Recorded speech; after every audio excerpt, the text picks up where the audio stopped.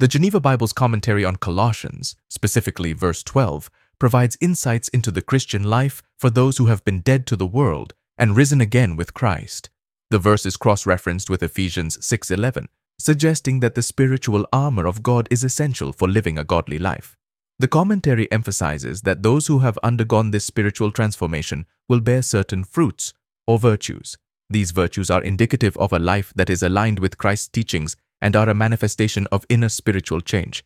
The term, the bowels of mercies, is also noted, accentuating the depth of compassion and kindness that should emanate from individuals who have been transformed by Christ.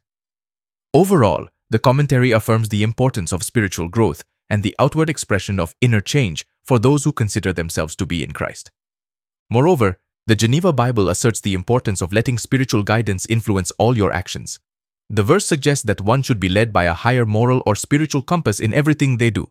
The footnotes offer additional layers of meaning, indicating that one can interpret the guidance as being gracious or thankful. This implies that one's actions should not only be morally upright, but also imbued with a sense of gratitude and grace. In essence, the verse serves as a reminder to live a life aligned with spiritual or ethical principles, and to approach all actions and decisions with a sense of thankfulness and grace. Furthermore, according to the Geneva Bible, Psalms primarily contain complaints to God, narrations, and expostulations. Hymns are focused solely on giving thanks, while songs include praises and thanksgiving, but are not as expansive as hymns. The annotations also cross-reference Ephesians 4:29, suggesting a thematic connection between the two passages. In addition, the term thanksgiving is highlighted as an alternative interpretation, indicating the role of gratitude in these forms of worship.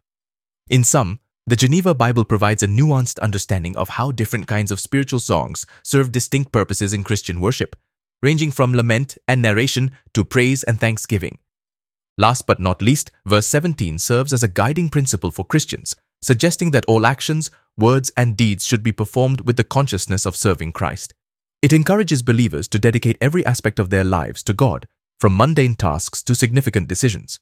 The reference to 1 Corinthians 10:31 further strengthens this message by stating that whether one eats or drinks or whatever one does, it should all be done for the glory of God.